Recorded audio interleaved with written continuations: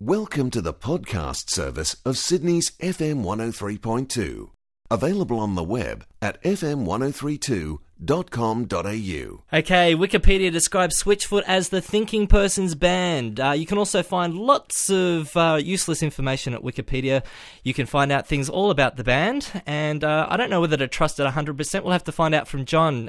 Jon Foreman, Switchfoot's lead vocalist, is joining us to tell us about all what's been happening over the last 12 months, and because they are coming out to the Exo Day as well. So, Jon, thanks for joining us on Fresh tonight. Hey, what's happening? Well, Wikipedia, you are described as the thinking person's band, and you can also find out how much it costs to book Switchfoot for a gig. So, new technology, you got to love it, don't you, Jon? That's pretty good. I've been thinking about booking Switchfoot for a little while, so... Well, the prices are online as we speak. Perfect. That's good to know. Jon, it's great to have you online and having a chat to us on the eve of your next Australian tour. It's great to see you coming back to Oz. Man, it's long overdue. We were talking about it today as a band. We were really excited to be headed back over there. It's been way too long. It's since your first visit, which was just before the Beautiful Letdown hit it big time. You've been over at least 3 or 4 times now. Australia's obviously got a special place in our heart for you guys. I'll take it, man. I'll take that little special place in your heart. Cool. Well, congratulations on the new album, Oh Gravity. It's your album number 6 for you guys. Follows on from the previous Nothing Is Sound. How's it been going with the release? Oh, man, it's good. It's been an amazing summer. We did a fall tour to kind of set it up, and then we did a spring tour. And then now this summer we're kind of doing like the festival fair thing over here in the States. And then the good thing is that during the week we're able to sleep in our own beds at home and go surfing, which is not something you find in the middle of the country, that's for sure. No. And San Diego is your home, and I guess that West Coast is, surfing is part of the culture, isn't it? Yeah, man. I mean, it's funny because... I grew up surfing. There's just like a big part of who I am that needs the water to kind of survive, and I just feel like, that's a big part of San Diego, and that's one of the things that I feel like, I have in common with a lot of my friends from Australia. That there's something about the water that has a life that it gives you. It does. My wife calls it being baptized, so it's something that I need for sure. Cool. Tell us about the latest CD, Oh Gravity. As I said, it is album number 6. Where does it sort of fit in the scheme of things of your recording history? What are your feelings about Oh Gravity? I love it. It was kind of a surprise record. We didn't really intend on making a record.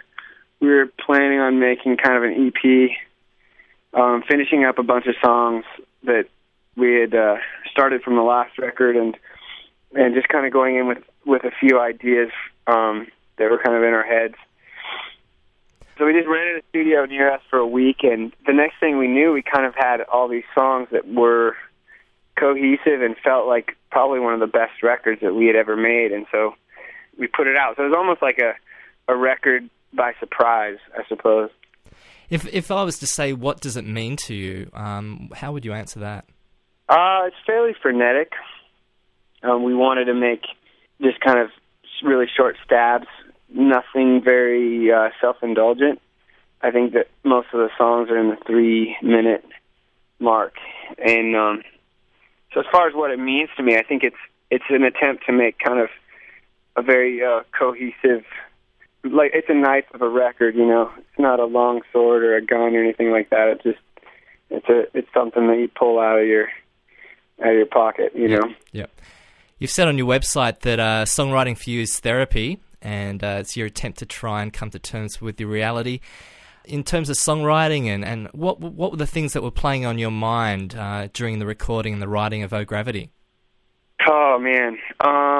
For me, I think the record itself kind of reflects, maybe the album cover, it's got a lot of different things that are kind of muddying everything up, where you can't really focus on any one particular thing. You have to kind of unpack it. And I feel like that's what the record is for me. I think that it was written during a time in my life when there was very little to hold on to, and everything was moving very fast. And so, looking back, a lot of those songs are, like I said before, fairly frenetic, and that's kind of what it reminds me of when I listen to any of those songs, or when we play them live. It always reminds me of kind of the fast pace that we were traveling at the time. Well, it certainly has been a fast pace. I mean, since The Beautiful Letdown was released, you guys have, I guess, lost any sense of privacy. How have you coped with the I guess, being in the Christian music scene and then being just thrown, full on into the main music scene? Yeah, it's been a really interesting journey that has been amazing. I mean, I'm so thankful for every step along the way. I hear a lot of people complaining about this or that within the music scene, and I'm continually reminded of all my friends that are, kind of struggling along trying to make it. And so, first off, to say there's certainly no complaints. I'm so thankful for it. But yeah, I mean, there's a lot of things that change along the way. You get the phone calls from people that don't really want to be your friends. They're just looking for something to get out of you. Yeah. And so there's I think you get a lot less friends and a lot more acquaintances, but at the same time, your friends, you got a bigger respect for them and a bigger appreciation for who they are, for sticking with you. Yeah. I see that the album's been broken up into 3 different phases or different areas or times that you've recorded it, and I see that you've worked with a legend in the music scene, Steve Lillywhite, who, of course, is a producer of The Police and U2. How was that? Ridiculous. He's amazing, and just a really great ping pong player, actually. Well, that's the important thing, I think. Which is, that was one of the main reasons why we went with him. He kicked the crap out of us. I was going to say, did he let you win? But obviously not. No, not once. I think he was undefeated. And he'd probably tell you that, too. But, I mean, he's a great guy.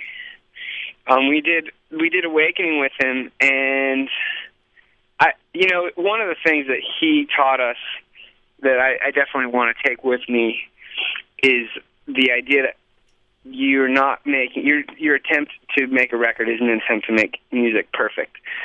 And that was something that was a great lesson to learn, because I think a lot of times, especially in the modern age, the attempt is to make everything perfect, to dot the I's and cross the T's and, make sure all the math adds up. Because as a musician, you learn all the rules and you begin to try, the rules become more important than the game itself. And I think for us to be able to work with somebody like that to remind us that the rules are simply a part of it and they're not supposed to come in the way of the music itself. So that was one thing that was great, to be kind of freed up from the method and the music theory, and to actually just kind of feel the music instead of thinking it. Now, is there any truth to the rumor, or at least let's refer to Wikipedia? They say that you and Tim, your brother, were in a Led Zeppelin cover band during school. Would you like to sort of confirm or deny that?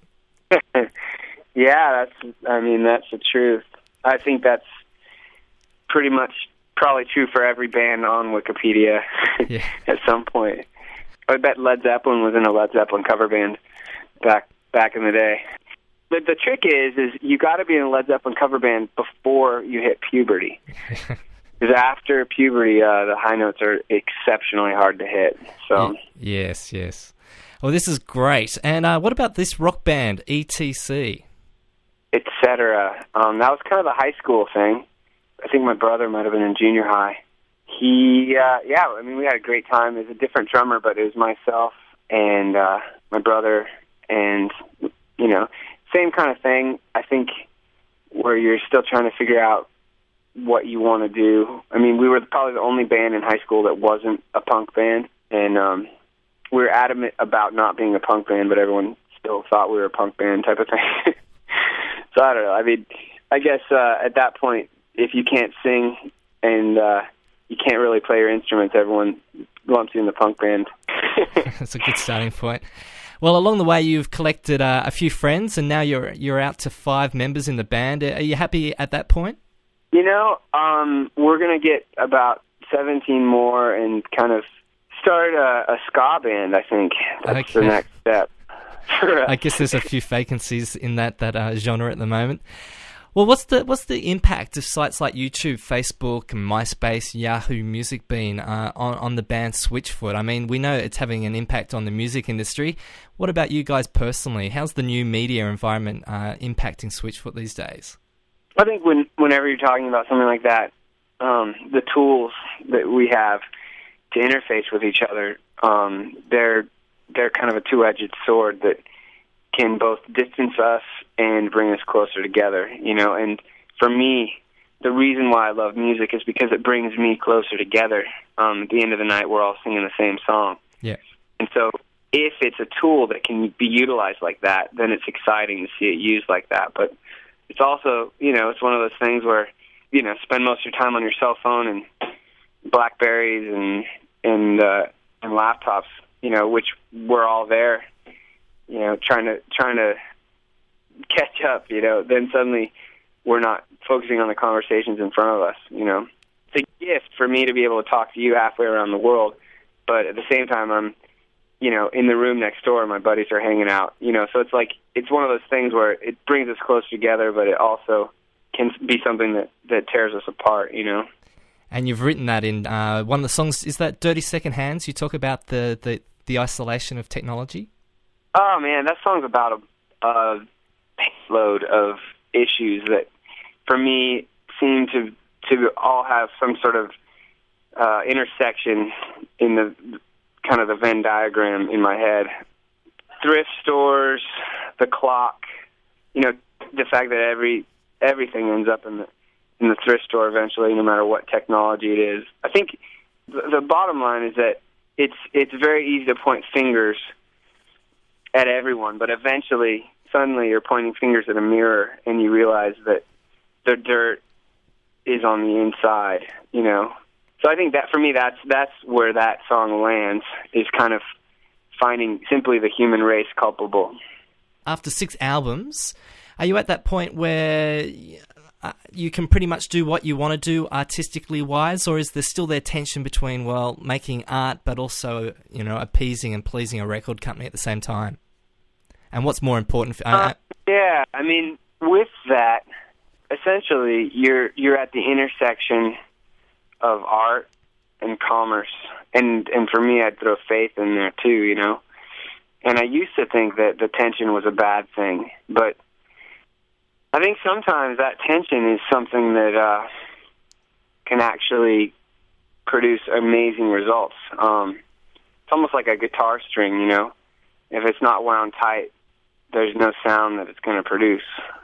Fortunately, or unfortunately, I feel like as a band we make our best records when there is that tension. And when there's tension between us, you know, when we're fighting for it. You know, that's something that you don't see from people that aren't committed to something. You don't see them fighting for it. And so whenever there's an argument about the music, I'm reminded of the fact that these are things that we all agree are worth fighting for. So it's kind of that catch-22 where, you know, the tension's uncomfortable, but it also is something that is almost necessary to push us to do something other than, you know, the first thing that comes to mind. Yeah. To wind up here, John, a few questions. What's your current book that you're reading? The current book that I'm reading is called Eat This Book by Eugene Peterson, not Oscar Peterson. Yeah, it was amazing. I ate it right up. Beautiful. And what are you currently listening to? Editors. Yes, a new band on the scene. Also, favourite film? Probably Amelie or The Big Lebowski. And favourite eating out dish? Well, Thai food last night was amazing, but I have to go with ice cream. Okay, beautiful.